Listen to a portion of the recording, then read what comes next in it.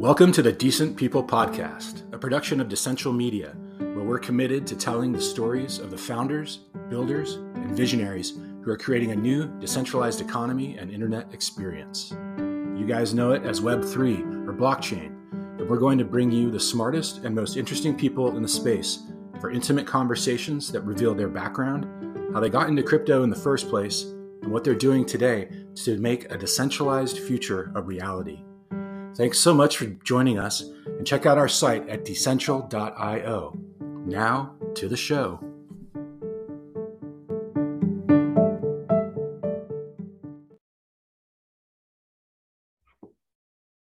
Hi, and welcome to the latest episode of the Decent People Podcast. I'm your host, Matt Leising. Today, I have a great guest with me. Dawn Newton is the co-founder and chief operating officer of NetKey, which is a firm that provides know your customer and anti-money laundering services, but for digital identities that are basically focused on the blockchain. Hi, Dawn, how are you? I am awesome. Thank you so much for having me here. It's great to meet you. Yes, same here. Before we start, I noticed that you have a culinary degree from a school in Paris, and that you served under several Michelin-starred chefs. So I have to ask you, did you make your own breakfast this morning? I did not. I don't eat breakfast at all. And if I do eat, on the rare occasions that I do eat breakfast, my husband makes it for me. That's the one thing I actually don't like doing, is making breakfast. Well, we'll get to this later, but I hope that you're still in the kitchen and cooking up a storm. Oh yeah, for sure. Like, one of the things I really like to do is, get together over a meal. I think that people, relax when they have food. It kind of takes the edge off, gets people more centered. Certainly. Also, if you're in someone's house and you're hanging around their kitchen as they're making the food, like there's not more natural spot really to be. 100% agree. Did you grow up in a family where somebody was always cooking? Is that where you got that from? Yeah. My mom was an absolutely fantastic cook, a fantastic cook. The only thing, funnily enough, is that she wanted to be alone in the kitchen to concentrate. And so, we were always told to get out from under her feet. Bad enough that when I went to college, my dad, dropped off a care package to me, and there were hot dogs inside it. I don't know if you've ever noticed, but if you actually look at a packet of hot dogs, it does not tell you how to cook them. Oh, really? So I called home to find out, how do you cook these hot dogs? And my little brother was the only one home. And I'm like, these hot dogs are defective. They don't have instructions on them. I don't know how to cook them. And, being, of course, my little brother, he's like, you idiot, they're already cooked. And I'm like, they are? Oh, okay. Well, what do I do? And he's like, you just heat them up till they're warm. And I was just like, oh, okay. So yeah, that was in college. So yeah, I really did not know the first thing about really cooking when I left the house. And so I was going to say, well, I wondered if the allure for you of being scuttled out of the kitchen by your mom made it something kind of verboten and sort of like something that you needed to figure out, sort of like when, you can't have something you wanted all the more. Oh, absolutely. Well, right. I heard on another podcast, you've been to college, right? And, we just eat junk. We've got hot waters, and we're doing the instant mac and cheese. And you go from, having a mom who can cook incredibly well to just having this garbage food at college. And I was like, this is atrocious. I have to figure out how to zip things up and make things better. And so it was the palette that she created for me that just drove me to figure out, I need to learn how to cook. Yeah, that's great. Yep. And where were you growing up at that point? Oh, I was born in New York, in Yonkers. And then my family moved us out. My mom wanted us to experience green grass and all that kind of stuff. So my parents relocated us out to Connecticut. Okay. So I was in Danbury. So most of my family still to this day is all in Connecticut and New York. Yeah. New York is a tough place to raise kids. I was trying to do it for a while, but much happier in California, where there is a little bit of space. Yeah. And then, so, okay. So you, you strike me as someone who just like, once you make a decision, you just go like 60 miles an hour, like foot pedal to the metal. Like you're sick of eating out of a box basically in college, and you need to learn how to cook, but why not go to Le Cordon Bleu in Paris, right? Yeah, right. Why do things to small degrees? Yeah, when I decide to do something, I am 100% all in, laser focused. It's all consuming. And so, the culinary thing, I did the tech thing, I did Internet 1.0, and then was burnt out and said, the famous, James Bond words, never say never again. But I said never again on that tech. And, my partner at the time was like, you don't need to work anymore. Like we had hit it, and I was like, and that had not even crossed my mind. Like, oh my God, I actually don't, And so he's like, why don't you go to culinary school? You love cooking. You love having these big parties, but they stress you out. And if you go to culinary school, like you'll just know how to handle it. And I said, like, that's a great idea. And so, I went to culinary school, and then I was incredibly fortunate to, land a stage over in Italy, which just is a fancy way of saying, unpaid work, but you do your stage as part of your curriculum for credits, Yeah. So I went and did my stage over in Italy. And then since then, whenever we go on vacations, I kind of, try to set it up that I can go and work for chefs all over. And what I really like doing is finding mom and pop places, and walking in and seeing, like bringing my knife roll and figuring out how to say in their language, we'll work for free for X weeks. And they love that. And then you learn firsthand, watching and doing. So yeah, that's amazing. It's an incredible experience. Yeah, I can't even. Yeah, that's great. Do you have a certain cuisine that you prefer, or one that you're better at? 100%. So, of course, working in like the Michelin stars, doing like really high-end Italian, really high-end French. But, what I like to cook at home is Cajun Creole.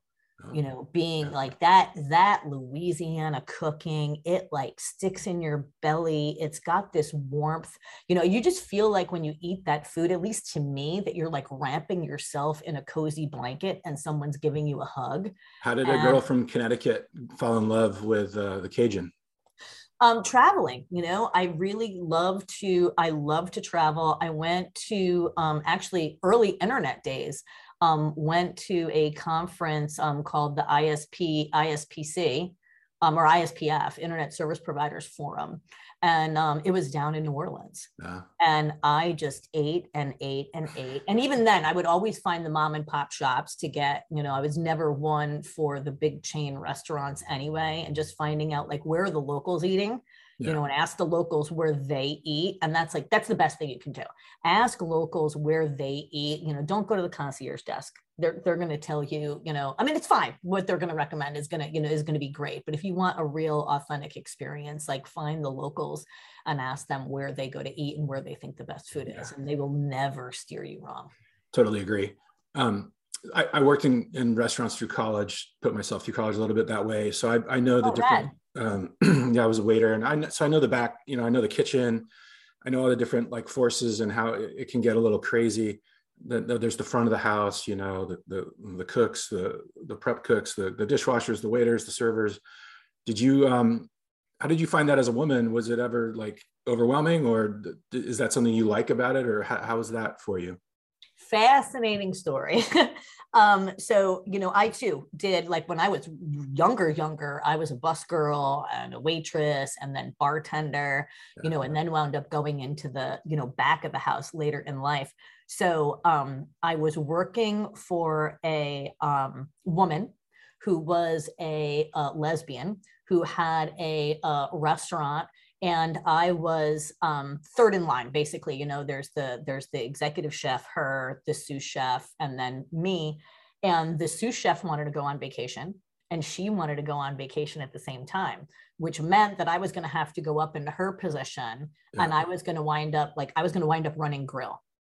Now, that is one of the things that still in the culinary world that is incredibly male dominated. Women are in the kitchens, you know, all the time now in various positions, but grill is still male dominated. And it was really funny because she turned to him and I was standing right there and she's like, well, we both can't go on at the same time because Dawn would be on grill. And and I'm like, oh my God, don't you dare say I'm a girl. Don't you dare say because I'm a girl. And she's like, oh my God, I was going to say it. I was. She's like, holy crap. Like it's always so ingrained in us. And we laughed, you know, it was a really big chuckle. But yeah, I mean, the restaurant business is still one of the last, you know, standing, somewhat, you know, sexist organizations. And you just, you know, you have a tough skin, you find the right people to work for or work with, or you take it head on. And I'm just used to, my dad brought me up. I really didn't realize that that there was that difference. Because like when we were growing up, my dad was a welder, right? My family were all working class. And, you know, so my dad had me in the garage with my brother right alongside him, learning how to cut wood, learning how to weld, doing all these things that I just didn't think anything of it. That's great. And so, yeah, so it was great. It was pretty funny. I enjoyed it. And that it really is like now, you know, and I would say probably in the past, like, you know, decade-ish, maybe 15 years, it's dialing down, you know, and women are starting to, you know, really be able to flourish and thrive in the restaurant industry, which is great to see. Yeah. I'm sad to say, I think I'm addicted to cooking shows. It's kind of like my happy place. I Food Network, the cooking channel, like that's pretty much where I go to. Yeah. Anyway, but let's go back a little bit to what you said. So early on, you were sort of in Web 1, but then I guess it left a really bad taste in your mouth and you said never again. What were you doing back then?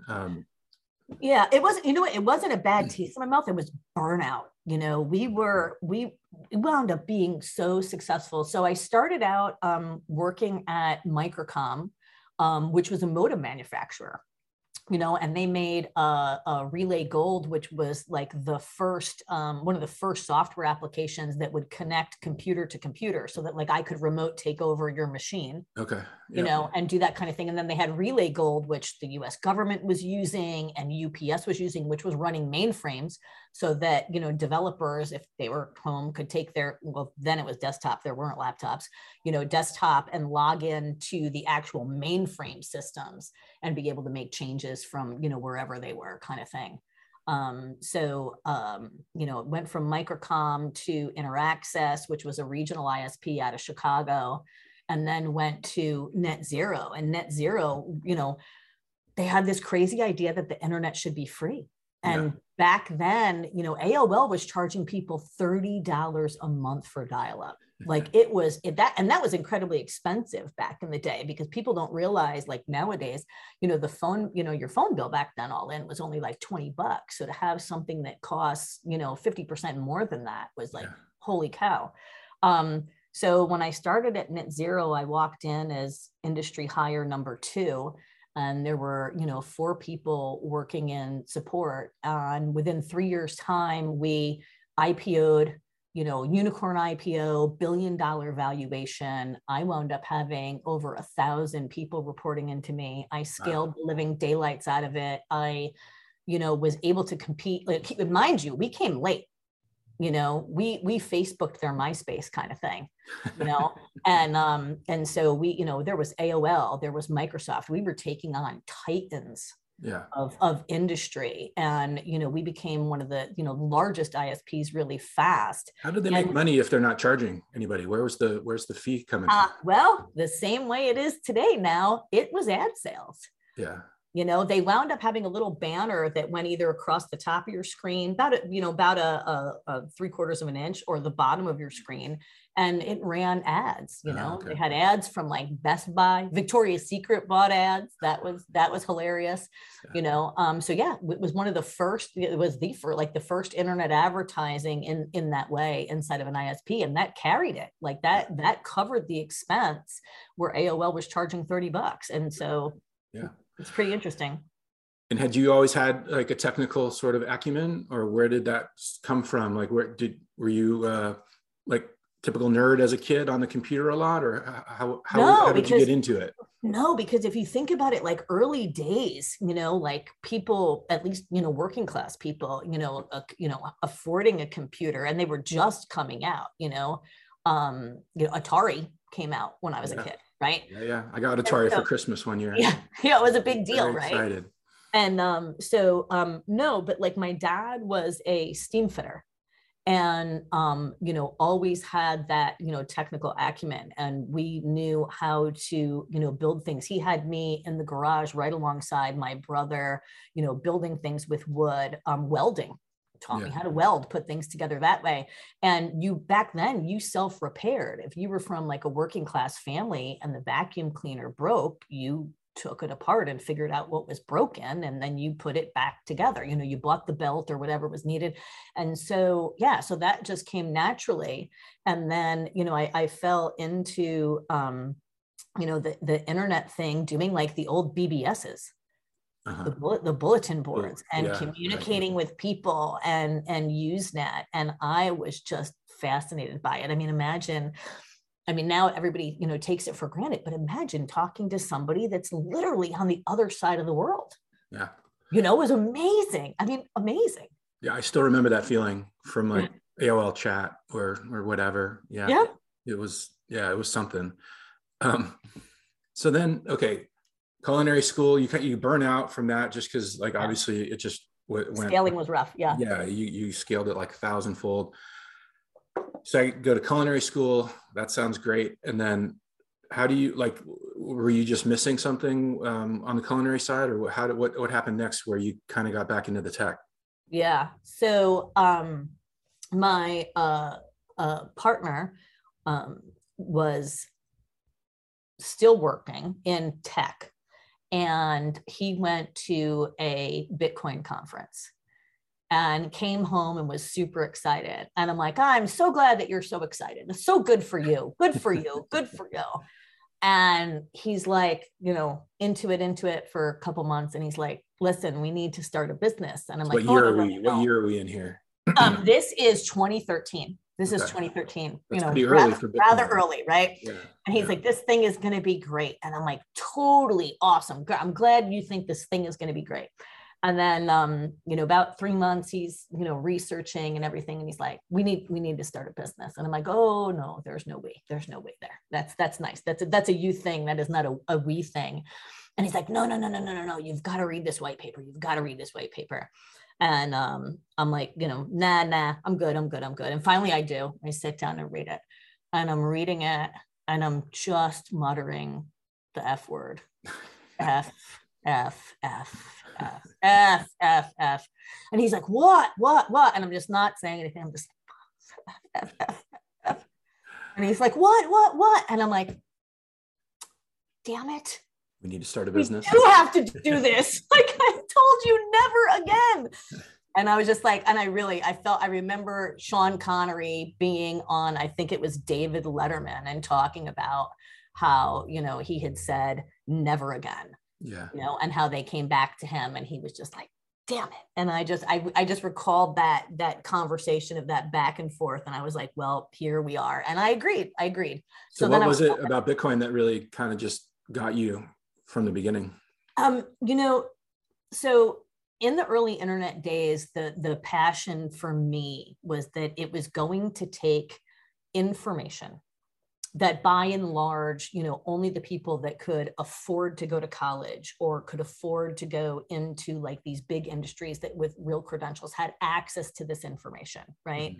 Mm-hmm. And so I believed, and it turned out to be true, right, that the internet was going to democratize information. It was going to create somewhat equitable access. We're still working towards that, but I mean, by and large, equitable access to information. Yeah. And so I went into that because it was going to be a transformative technology.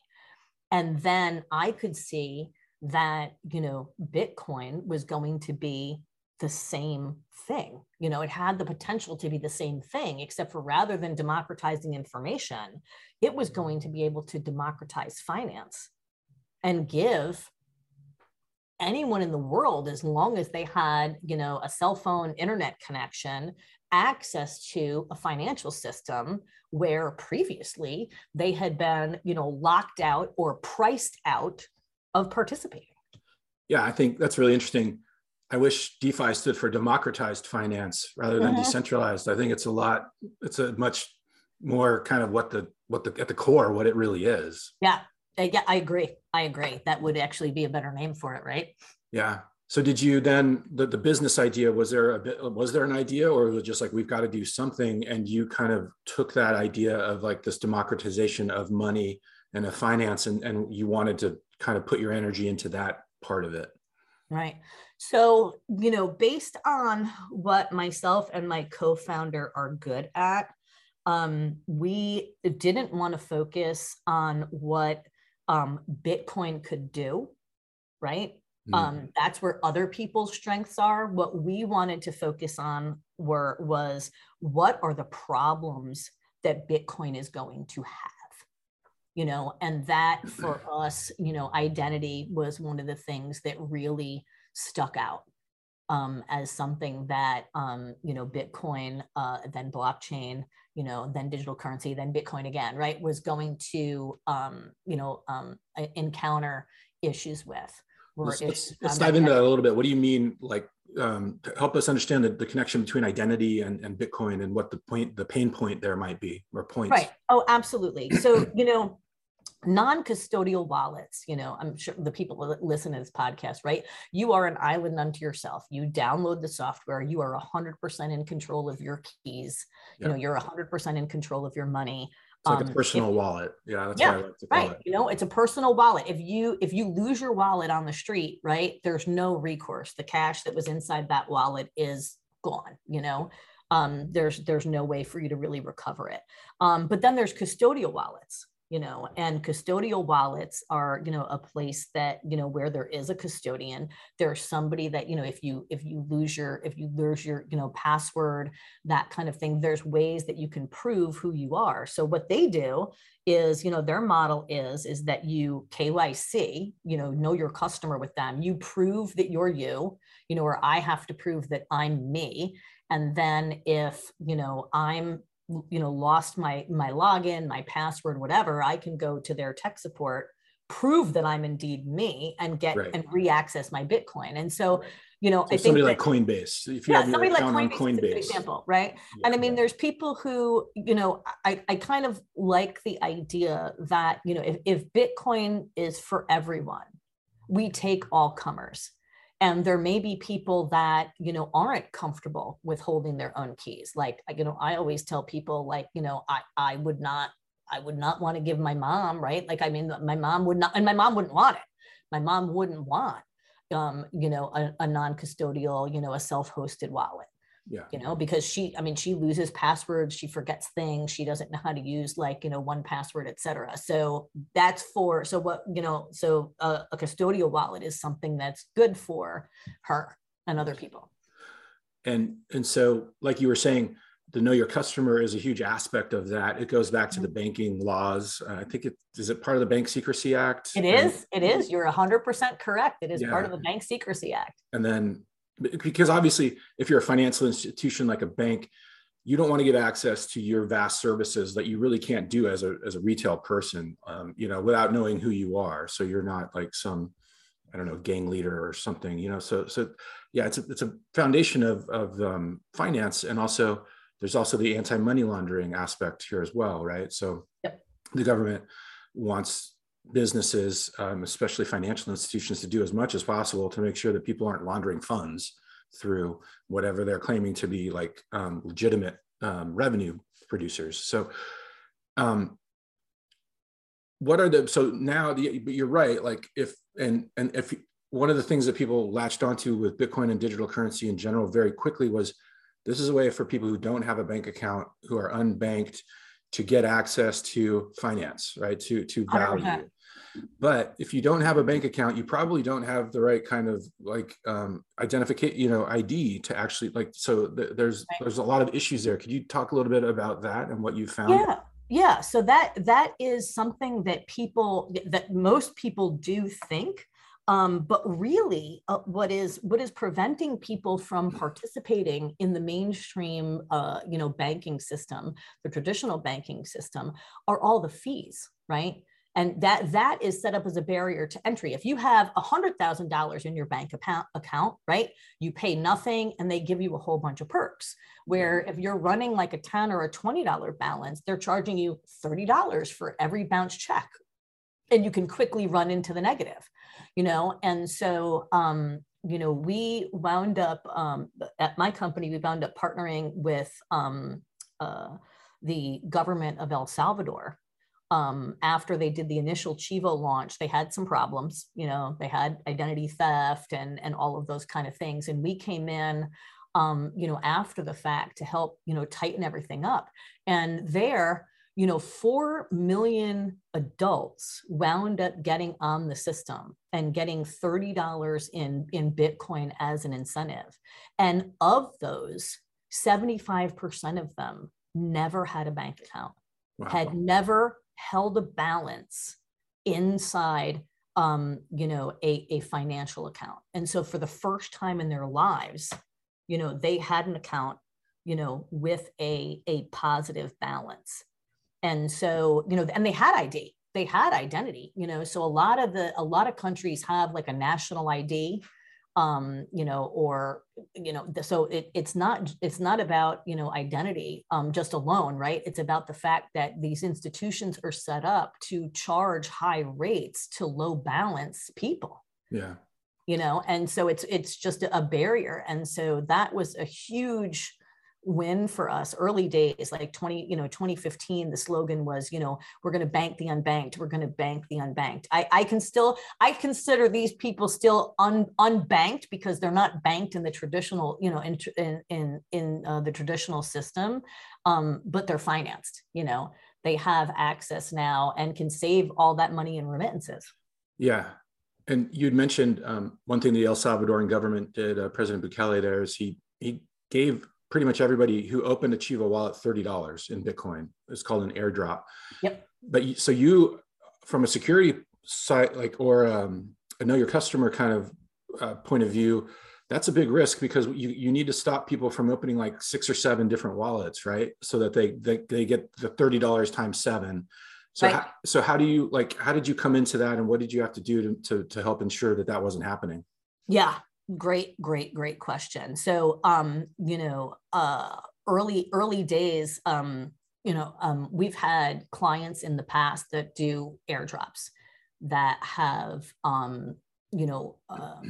gotten hit with, mass amount of fraud, right? Because if you're a hacker, right, you're smart and you know what you're doing, you can easily create 1,000, unique personas and come in and just bang that system like nobody's business. And at $30 a pop, you're like raking it in really fast, and it very quickly escalates because, you tell your other friends and then everybody's like pounding at the system.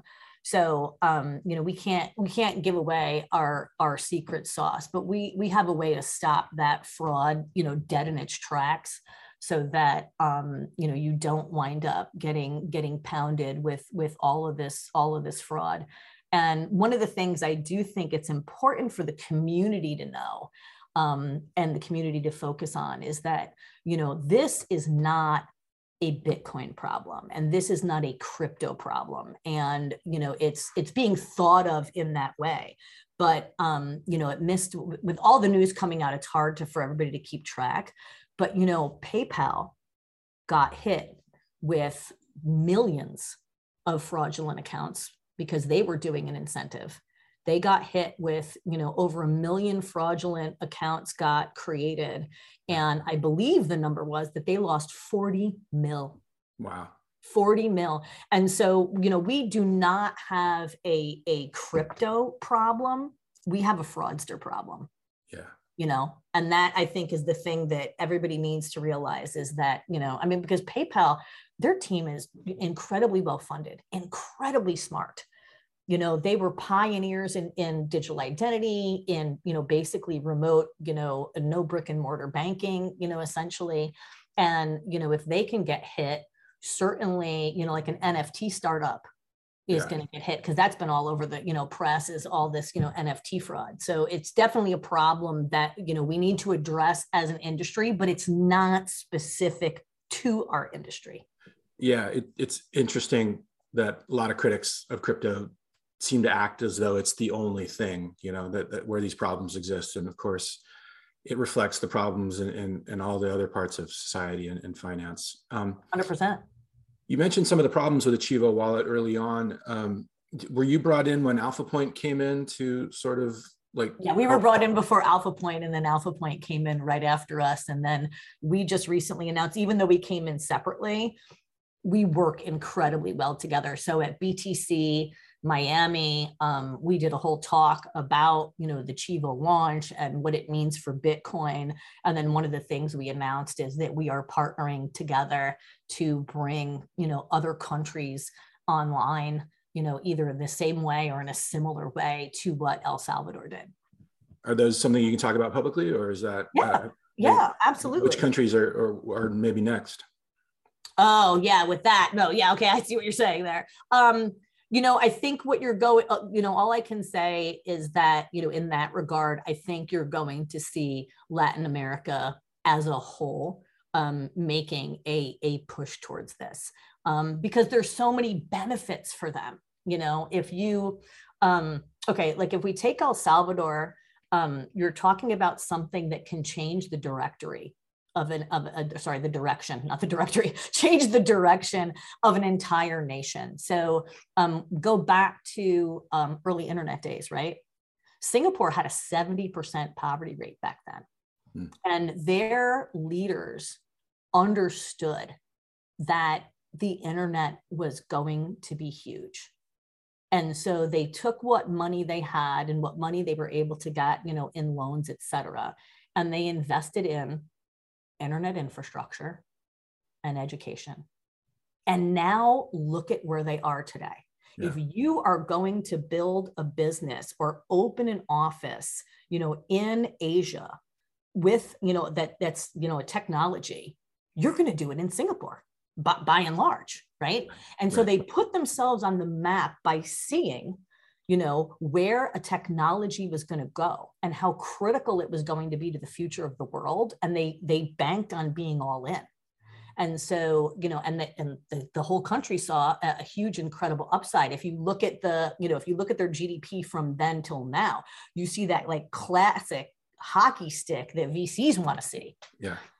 And so I think Latin America sees a lot of upside, for their citizens, for their country as a whole, not only just in saving for, remittance. Yes, that's huge. If you think about it, like Western Union, fact, 12 USD is charged on every 100. Yeah. So now with Bitcoin, instead of somebody getting $88, if you send it to them, they're getting 100. And that's a huge difference down there.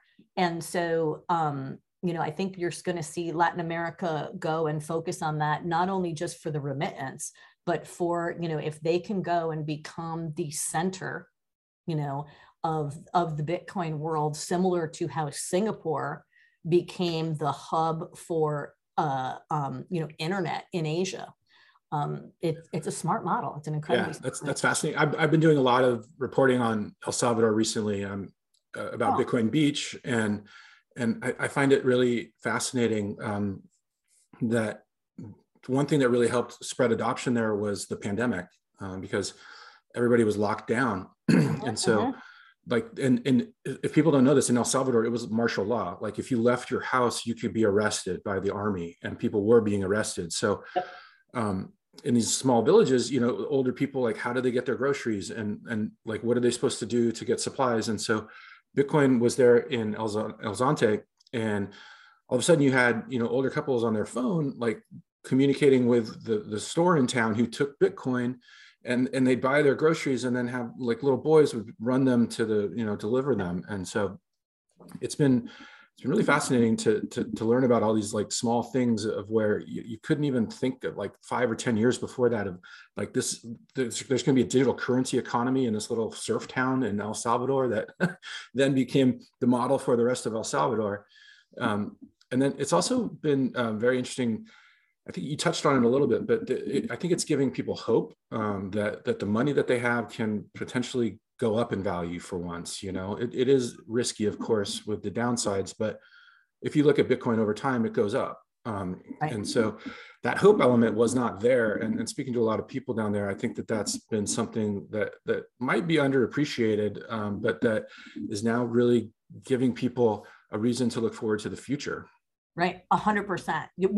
One, you should come down. Like when I go down, like let's set up something. You can come down and like see. Have you been yet? No, I have not. Yeah, you should really come like down it. and we'll like take you. The Bitcoin Beach guys are amazing. I mean, you're already talking to them, right? And come down and like hang out with everybody and see that energy. You are 100% on the money in reading it, you know, through the communications. But there's incredible hope. We have our chief marketing officer is from El Salvador, and you know, she wrote something for another country that we're speaking with, and talking about how the people are energized because they're seeing, you know, businesses like ours go down there and hire citizens of El Salvador, you know, and doing training. I was just at Paxful opened up La Casa de Bitcoin in the city of El Salvador. And they had me come in and speak and teach a, you know, building on blockchain class. And one of our, you know, employees also from El Salvador, my technical support guy, you know, went with me, and, you know, I spoke in, because I said, oh my God, sorry, English, like, right, I don't speak Spanish. But I went and talked to, you know, a room full of women who were all over the map in age. You know, there were people there that were, you know, right in high school. And then there were women there in their 60s, and it was for International Women's Month. Yeah. And like they were there to learn about, you know, blockchain, Bitcoin, how it worked. They then broke out into groups and were talking about, you know, different ways that, you know, a blockchain could be used in El Salvador, and they like won prizes, you know. And it was really pretty empowering. So there's hope, right? Because they're seeing the tourism, they're seeing the businesses being built, they're seeing opportunities, not just with the $12 savings on 100, but in, you know, creating jobs, creating tourism. You know, there's so much energy there and so much hope. Yeah, I agree. It's really great to see. So speaking of that sort of, not philanthropy, but you have been involved in philanthropy in the digital world as well.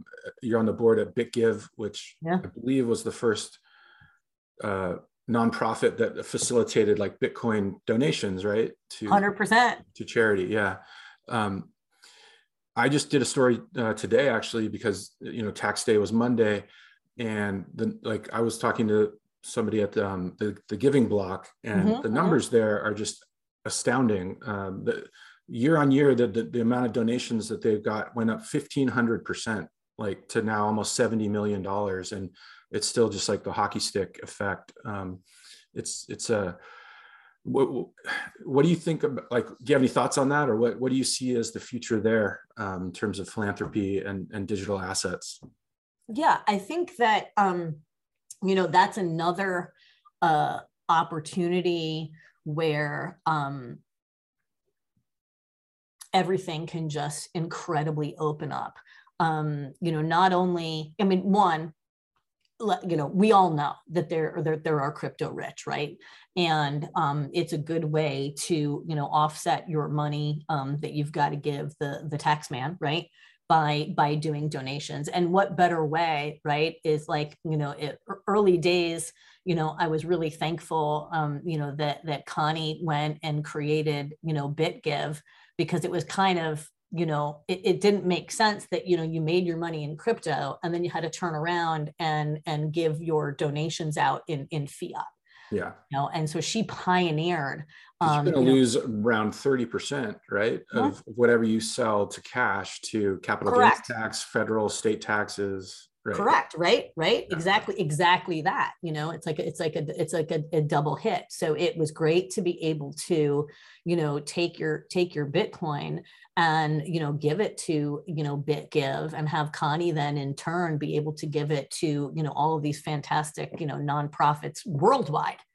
And I think that we'll see, there's a lot of things that can change, in philanthropy. One of the things that she created at BitGive with the team is GiveTrack.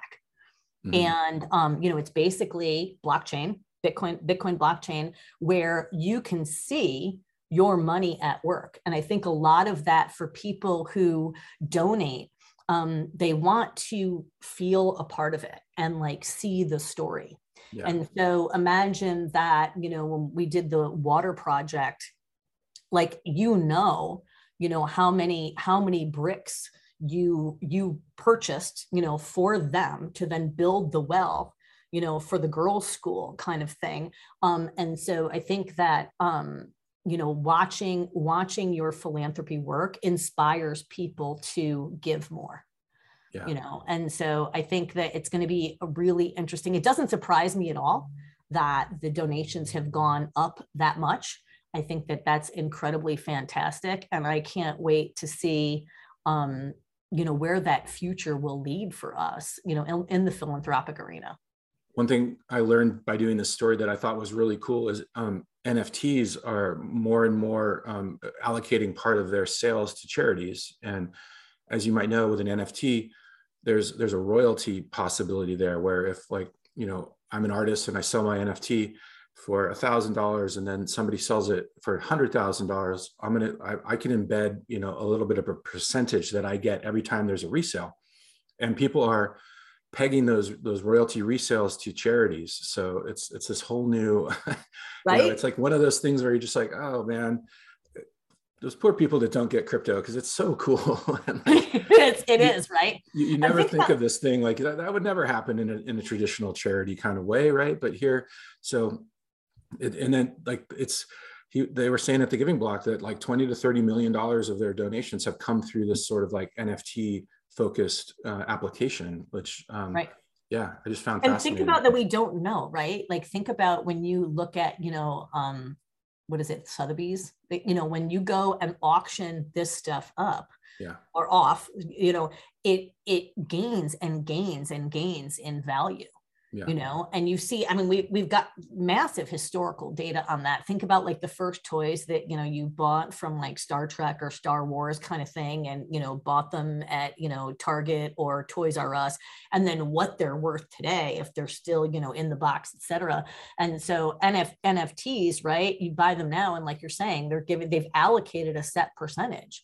Yeah. So something that sold for, 100,000 can go and sell for, 500,000, $1 million, 5 million. That is literally the gift that keeps on giving. Yep.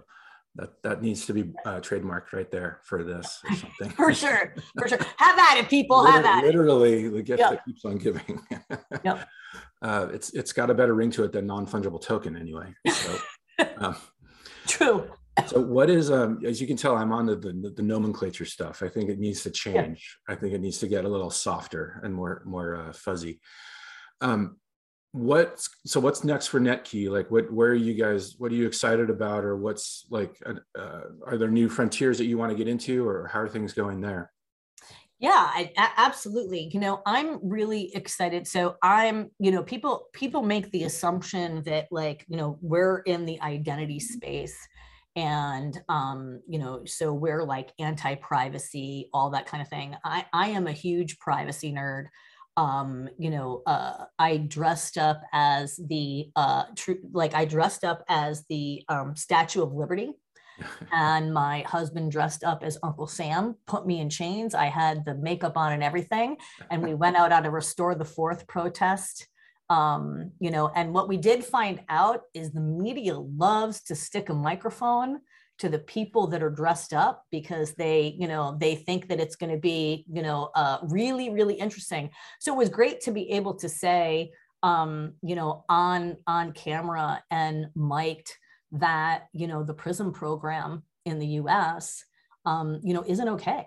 And, it's directly in violation of the Fourth Amendment. So tell people, if they don't know what PRISM is, tell them what that is. Oh, the PRISM program is a US government program that is, essentially spying on the American people and getting, access to our digital communications. Is that back to the directly NSA from, kind of stuff? yeah, it's the NSA program. Yeah, so that's exactly the NSA. Mm-hmm. So now they mostly call it the NSA program, but the actual name of the program is called PRISM. Yeah. And so that's exactly it. It's the NSA program. And, I really believe in subpoenas.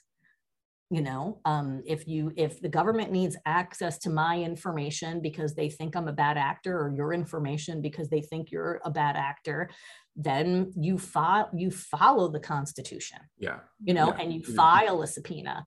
And so, one of the things I'm really excited about is the possibility, the genuine possibility that we're going to be able to own our own identity. The EU is starting to, move the needle forward on, having us have the right to be forgotten. So I'm really interested in self-sovereign digital identity.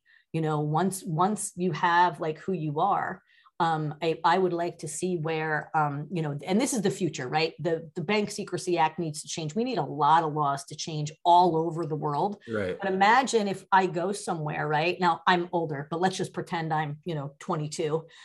Wouldn't it be great if I showed up at a bar and rather than handing over my ID, which has got my name, my home address, all of this personal information that I'm sorry, the bouncer really shouldn't have access to. How about there's just a certificate that I have on my phone that says Dawn is over 21, and there's a face match to that certificate that shows that, I'm me. Yeah. And that's it. That's all they get is I'm over 21 and here's my face. Yes, I'm the person who this certificate belongs to. And then we control who we want to give the information to and have the right to be forgotten. How do you get around the problem here that to do that, you need it to be a decentralized function? And what we've relied on in the past for identity is centralized functions, whether it's a passport or a driver's license.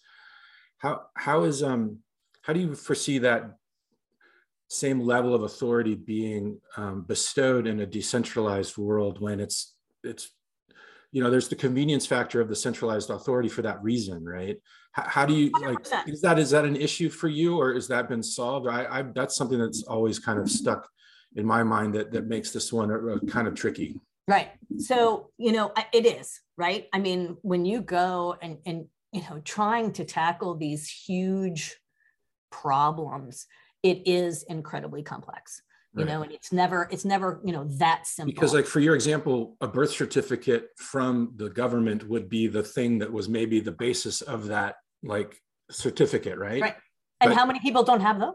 Yeah. I mean, there are people in the world that don't have those. So one of the things, that like an example that at least resonates for me is that, the Red Cross lost millions of dollars that were supposed to go to Haiti.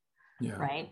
And Haiti, by and large, doesn't have, identity, that there's not. So a service like NetKey, we cannot at this juncture help them. Right. But wouldn't it be more efficient if, you and I could go and donate Bitcoin, directly to those people, right? The actual Haitians that are there. And so, things, we've got to start thinking outside of the box of like, how can you ID someone without ID? And one of the things that, resonated, at least for me, was that, Doctors Without Borders are there, and they are literally the boots on the ground. They are physically there. They are, with the people that are going through, the hurricane or the typhoon or whatever natural disaster or, government disaster, that has happened. And, so for me, like, they can vouch, right? If they're physically there, they can turn around and say that I know this person and I know that person and I know this person and I know that person. And then you and I can decide if that's good enough. Like, it would be good enough for me. That would be good enough for me. They say, okay, the Doctors Without Borders is telling me, to send it to this guy or this woman. then fine. I don't need to go through the Red Cross. I'll just go and send my Bitcoin directly to this woman because, Doctors Without Borders said, okay. So I think we've got to start thinking about, other ways to vouch for people that don't have this traditional identity that, the other systems require. Yeah. Yeah, that's a big one. Yeah. It's tough. I mean, and I applaud the people that are dedicating their time to that, into figuring that out, because it is a incredibly massive problem to solve for. Yeah. Yeah. Well, Dawn, thank you so much for being here. And this has been a fascinating conversation. I really enjoyed it. Yeah, me too. Yeah. So this is Dawn Newton. She is the co-founder and COO of NetKey. I'll put a bunch of links down in the show notes where you can find her on Twitter or other places, and NetKey's website. And Dawn, so thank you again, and hope to see you in person sometime. Yeah, absolutely. It was super nice meeting you. I had a great time. Thanks for the interview. You're welcome. Take care. Bye.